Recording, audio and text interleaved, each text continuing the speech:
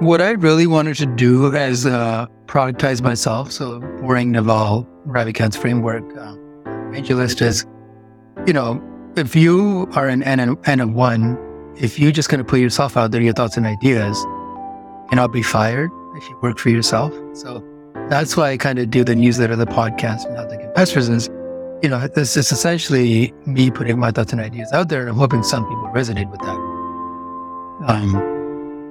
I don't have a clear path to a way out yet, but I think that a few things I play is monetizing a newsletter, like subscription basis, running ads on it, monetizing the community. Most angel groups charge some amount for them, or building a fund and then having the 2 and 20 or the 2% management fee, 20% carry model.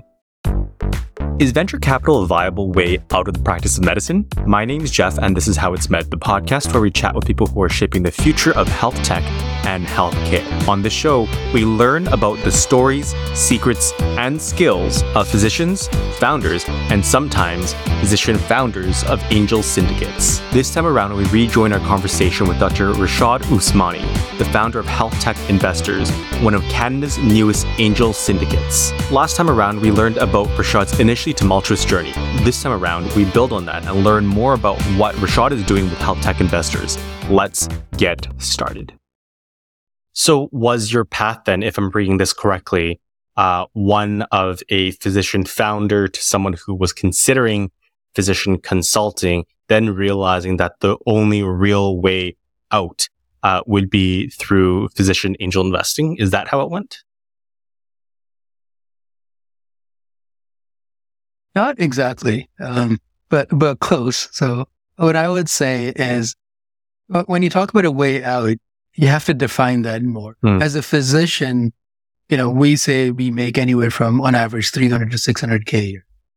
And we look for a way out. We often say, okay, I need to make this much before I kind of pivot up, before I leave out of clinical medicine. And that's, to be frankly, not a realistic vision.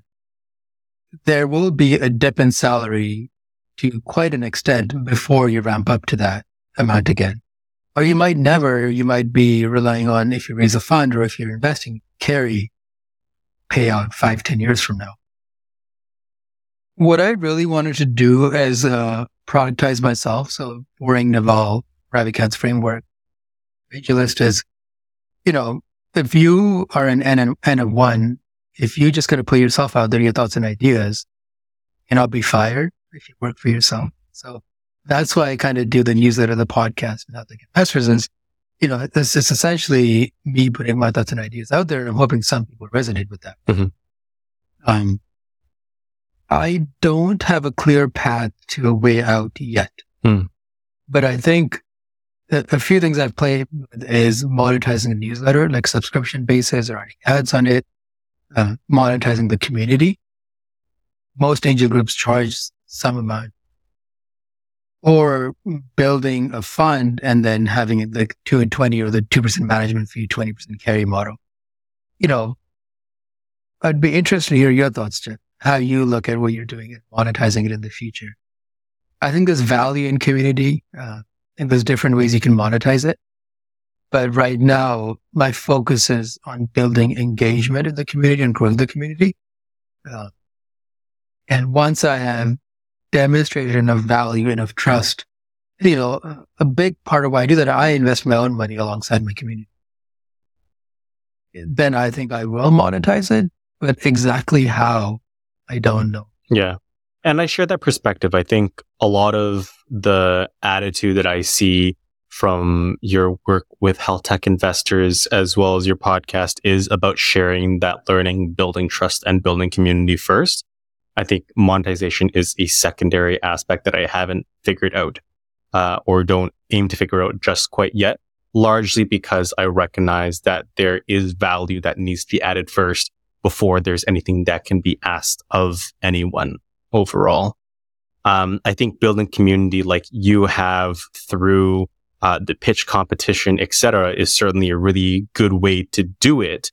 But the way that I'm going to flip this question back on you is that you started Health Tech Investors and built it around the idea of an angel syndicate. So for those who are less familiar with what that term is, what is an angel syndicate?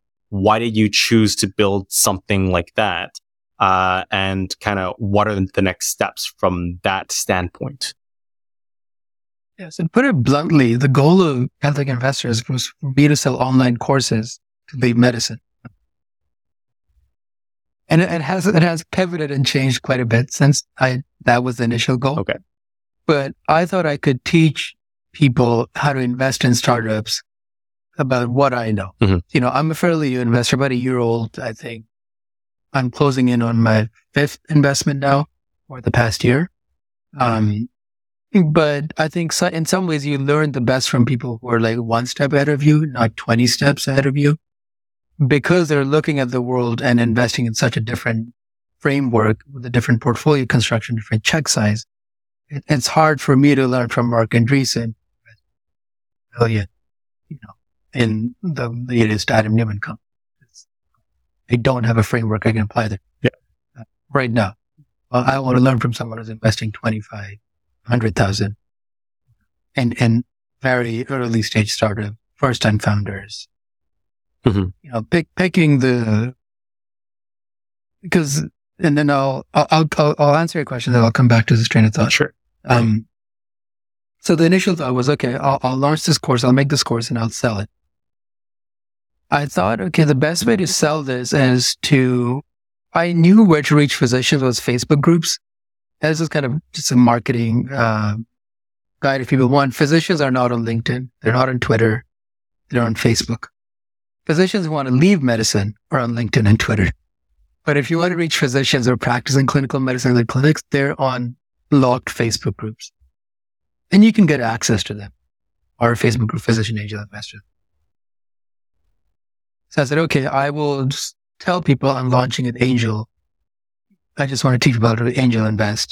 So I posted one post on one of these physician groups, and I had 280 physicians say, we want to join you. And that kind of grew to 500 something now, and I've kept it at that for now. So based on that, I asked them, okay, what do you guys want to do? I'm investing in startups, I'm investing in 3, and I'm very honest in that group. This is how much I'm investing for a startup. This is my diligence. This is my deal flow thing. And they all said, we want to invest a small check size, 1 to 5,000 with you. That's how the idea of the pitch came to be. Once I had that, I'm like, okay, I need a website. So my wife, I don't think you guys have met. So Lindsay is my wife. I don't know if you guys know that. Didn't know. So she kind of designed the website, and then we've kind of been working on the website. And since then, I already had the podcast, and I was posting on LinkedIn, and we kind of amalgamated everything under that. So now it's this educational angel syndicate platform. An angel syndicate is essentially angel investors, which are accredited investors. And that's based on your net worth or your salary. You can just Google, depending on the country you're in, Canada, the States. In Canada, I believe it's 200,000 per year in salary, outside of your primary residence for the past 2 years. In the States, I believe it's 250. So once you're accredited, you can start investing in startups. If you look at the markets as public equities, which is stocks, bonds, and all that sort of private equities, which is, private equity, traditionally private companies. Very early on, these companies are called startups. And to invest in them, generally, you need to be an accredited investor. And it's partly because the Security and Exchange Commission, the SEC, wants to protect people from being taken advantage of. There's a whole discussion about crypto, and people have been allowed to invest and lost money. And, having wealth doesn't give you just because you make money doesn't mean you know how to invest. But it does mean that you can probably lose some money without it affecting your long. So, it's an angel syndicate, essentially, accredited investors, you get together, and there's different ways you can do it. You can either invest individually in companies, or you can pool together, which is what I'm doing. And what pooling together allows us is to invest more so we get more rights when invest in the company. Mm-hmm. Mm-hmm. So does that answer the question, Jeff? You did. Thank you. I'm learning. So, I mean, you just finished off the pitch competition with the support of the Angel Syndicate. So reflecting back now, what were the motivations specifically behind the pitch competition? And did you succeed in your goals?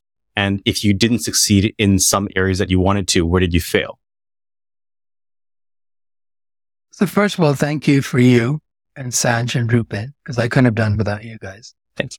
Thanks for stepping up and doing a lot of the grunt and scut work. And also for offering your opinions and thoughts. I think you guys you all have your strengths. You're all smart and intelligent and very capable. So I'm thankful for that. I think, I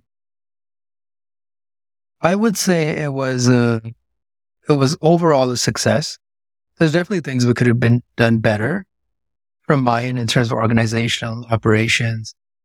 And we still haven't closed on the investment because I'm going over the legals, the 350 pages I'm reading, legal documents that take some time. I did have a family emergency would set things back a little bit. But once this one is done, I'm hoping the next ones are more streamlined. And a little thing would be, we would get all the startups applied before we start screening them. As you know, what happened in this one, we had 36 startups applied the last day, which is a bit of a luck in a rush. So it was, we had to kind of go through the last few ones very fast. Yeah. And what that led to is it kind of, even though investors saw my thought process on all of them, it wasn't as educational as the first 30 or the first 40 startups. Mm-hmm. So I think with focus on the educational component is important, teaching investors and teaching how we're doing the diligence.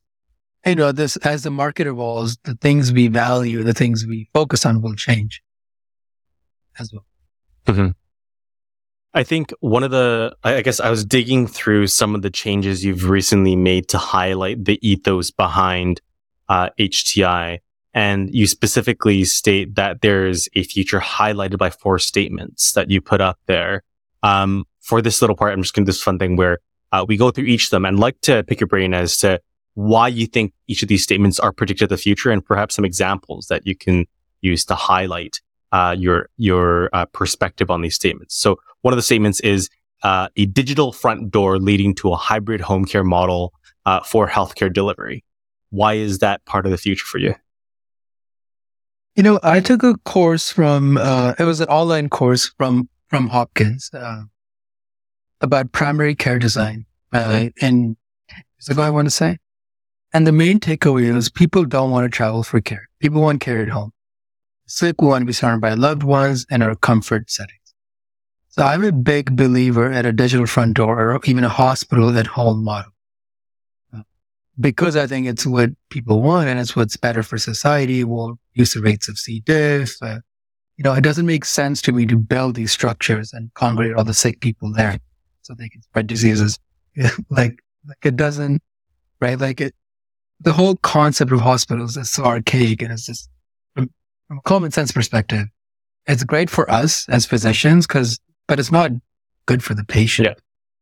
So that's the primary reason I'm a big believer in digital front door. The other reason is the physician workforce shortage to an extent, or the clinician workforce shortage. I don't see that reversing. I think me and you know very well what are the reasons that we are burnt out. And none of those reasons are a focus. Even our own organizations have a focus on patient first. Our own unions are not focused on us. So, you know, I think if you accept, okay, that shortage is only going to get worse, well, what is the alternative? The alternative is the patient taking care of themselves to an extent. That requires a shift in liability, a shift in reimbursement. But that's why I believe a digital front door where small things, the patients just take care of themselves to an extent, if they can. And this is based on a study by Deloitte, which a friend told me about, and I don't know if he wants to be named, so I'm not going to name him, and this was also 10 years ago, they looked at patients and say, okay, what percent of patients actually want to take care of themselves? Because it's important to be screened who you offer the service to. Because some patients don't. Some patients come to me and say, you're the doc, tell me what to do. I don't want to know anything. And that's within their right. If that's what they want, that's what they want. But 12% of patients want to be their own doc. And then you have to say, okay, what percent of those patients want to be their own doctor because of ego? Or what percent of patients want to be their own doctor because they want the most evidence-based practice? And there is a subset of patients, as you and I know, that want that. They are happy doing their own strep swab. And if it's negative, not taking antibiotics. They're happy with that. So I think once you identify those patients, this service will have a big uptake. So I'm a big proponent of patients being their own doctor. I recognize that means I don't have a job. I'll be okay. And I think most physicians will be okay. And, innovation, there's jobs lost and jobs created. I think it's the pathway to innovation. The goal should be for quality healthcare to be ubiquitous, meal level of care to be accessible in Senegal or Mogadishu or wherever.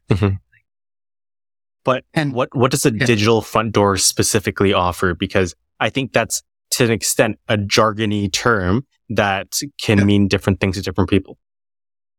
Yeah, so I think your initial interaction when you're seeking care should be through a digital interface. It should not be a human.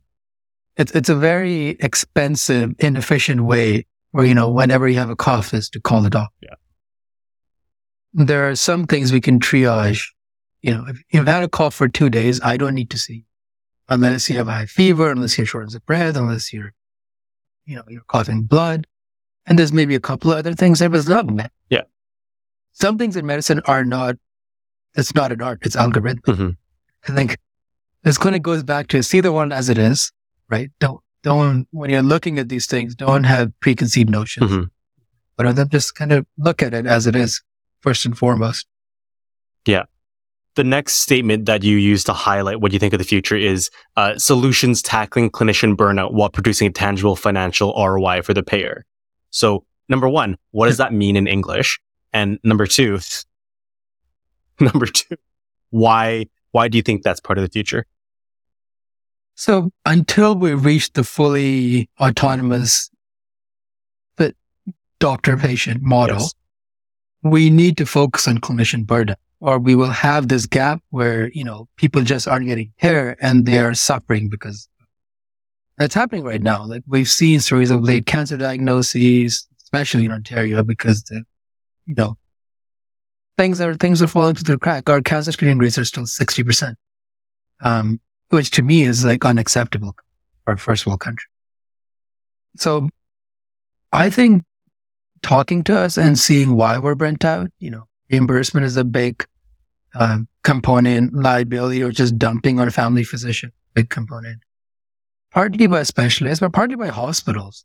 When I referred to, and I'll put sick kids on your front and center, they're world-class, pediatric hospital, but their referral forms they're just too much. Like, we don't have time to go through the referral form. They should accept referrals from us on a letterhead that just identifies all the information we have. Like we should have an account on their platforms. All these things need to be identified and solutions need to be manufactured to address them because we need physicians, we need clinicians. And I know put nurse practitioners and PAs because we all have the same issues with these administrative forms, administrative bloat and reimbursement, increased liability and all these things. And then you have to look at why do people buy things? How do people value what you're selling them? I'm a big proponent of value-based pricing, not time-based pricing. You're pricing something, but value for a business is money. Value for me and you bought that shirt because it makes you feel good and it looks good, But if you're a business, you're not going to buy something that makes you good because what makes you feel good is more revenues and decreased expenditure. So that's the financial ROI component. Is the health of a business is looked at as the health of in a B2C environment, it's different because people value different things than businesses. But in a B2B environment, you have to show increased revenue or decreased expenditure, and generally increased revenue is better. and decrease expenses. You have to show it within 3 months. So what I'm interested in as well is why you have that two-part statement with regard to clinician burnout while producing a tangible financial ROI. Wouldn't solving the clinician burnout problem itself already provide tangible financial ROI for the payer? So let's go deeper there. How would it provide a tangible financial ROI? So if the payer in a public health system is the public government itself, and if part of the reason why cancer screening rates are so garbage is because physicians are burnt out and they don't necessarily aren't able to keep track of all the forms necessary to keep all their patients screened for cancer all the time, then if you solve the problem of physicians being burnt out, then you get cancer screening rates higher, resulting in a better financial ROI by needing fewer like tertiary level treatments for patients who do have cancer in the end. Yeah. So, and when is that financial ROI recognized approximately? Years down the line. And 3 months is when that financial ROI has to be recognized. Fair. And this is kind of somewhat sadistic. And, our financial statements are quarterly. Maybe they shouldn't be. Maybe for healthcare, we should be like, no, that's not the model we should follow. Maybe we should look at healthcare companies, in their annual statements or quarterly statements. Maybe we should say we're not going to have any money statements 5 years. But then you're changing how business is done and, reporting requirements and accounting. That's a whole other discussion there. But you need to show it within 3 months. Fair enough. Is what I'll kind of say there. Fair enough. And solving clinician burnout does not show. Directly doesn't show. Yes. So, this is why we invested in SOAP is even though their platform can potentially reduce clinician burnout, and it's adding revenue right there and then. Mm-hmm. And then you get into incentives for the clinic versus the payer. Mm-hmm. So in a payer model, incentives are somewhat aligned like Kaiser Permanente. But in the traditional and the usual model, they're not. And in value-based care again, you have to get into value being measured by the process and not the outcome, because the outcomes incentivize perverse behaviors.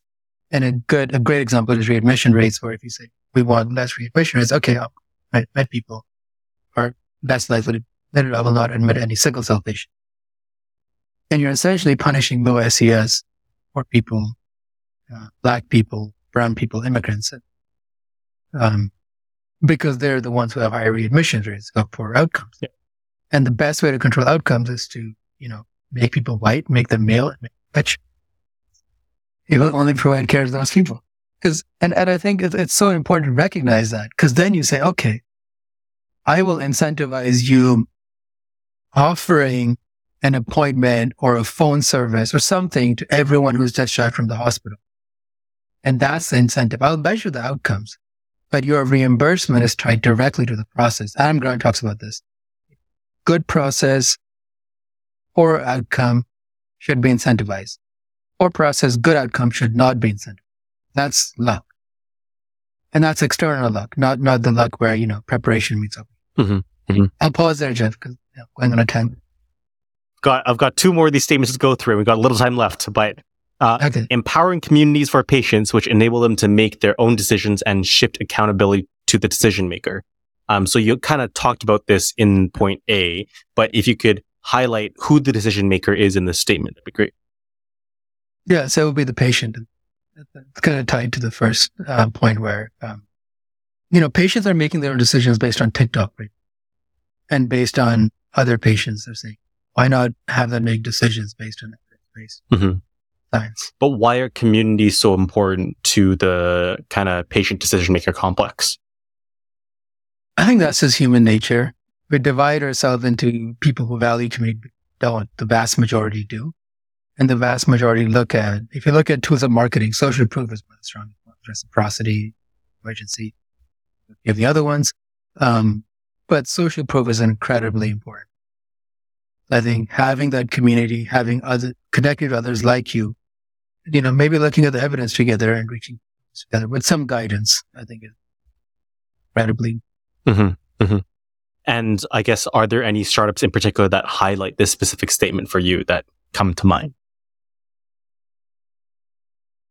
There was one I met a year ago, Curatio, that was doing this. Mhm. I think Michael O'Brien, I'll shout out to him, sickle cell patient. They're kind of working on this, and I'm sure I'm blanking on a few, but there's a couple I can mention. Fair enough. And the last statement you have is epigenetics will drive precision medicine. We've just started to uncover disease process and target reversal instead of attenuation. Again, could you explain that in English? And then, we focus on the end effects or the physical effects of diseases, not their true pathophysiology often. There's very few things we tend to reverse. Diabetes, high blood pressure. So for high blood pressure, we want to reduce high blood pressure, but we don't actually focus on the pathophysiology of high blood pressure. What are the changes happening in the wall? What is driving high blood pressure or clot formation and Wernicke's triad? And I'm not going to get too technical. I think there's a gap here where we can focus more on the pathophysiology of diseases and have more targeted therapies to reverse diseases. And epigenetics is a tool that could help here. So epigenetics is essentially how your genes respond to stimuli in the environment to produce your phenotype. So a few ways to do it is, one of the ways is DNA methylation, histones is another way. The other three ways, epigenetics kind of impacts your genes to produce different. And I think looking at population data there could give us access to identifying, okay, why is this disease happening? How can we reverse it? Now, the catch here is, because when you think about it, the human genome is so vast. And if you look at all the permutations, you're going in the trillions at times. We have to use AI to look at these permutations. Inherent Biosciences is doing this. Company we're investing. And AI is a black box. So you have to be comfortable with, we don't know why this is reversing the disease, but it is. We have good evidence. That ties into using AI for clinical trials, and that's a whole other space. Mm-hmm. To play the devil's advocate to that specific statement about targeting reversal instead of attenuation, though, doesn't that reverse the disease itself completely and result in, benefit for the patient, but at the end of the day, shrinking of the market overall, resulting in, essentially for businesses, a smaller market to target? I think that goes back to pricing. Yeah. You price it more so it's still effective. The goal of healthcare is for it to not exist. Yeah. Like in an altruistic sense. But so much of our outcomes are determined by societal factors, or gender, our diet, that, how much do we actually affect the patient's health? I think it's an uncomfortable truth. We are not changing patients' health. It's all these other factors that are having an outsized effect on it. Yeah, that's fair enough. All right. Thanks for making time to talk. Before we hop off, do you have any pluggables to plug, anything that you're working on in particular that you'd like people to reach out to you for or to listen to your podcast for? Yeah, I mean, if you want to reach out to me, you can email hello@healthtechinvestors.com or find me on LinkedIn. And I don't want to say I get back to everyone because I don't. But if you send an email, I will do my best to get back to you. LinkedIn is a little bit too much these days. Yeah. All right. Okay. Thank you so much, Rishad. Really appreciate it. Thanks, Jeff. Thank you for tuning in to this episode of How It's Med. If you liked what you heard, the best way to support us is to go to your podcast platform, be it Apple Podcasts, Stitcher, Spotify, whatever you like, and to give us a rating and a recommendation or a comment so that others can best find us. If you can't do that, then we'd really appreciate it if you could share your favorite episode with those that you care about and who you think would find our work interesting. Till next time.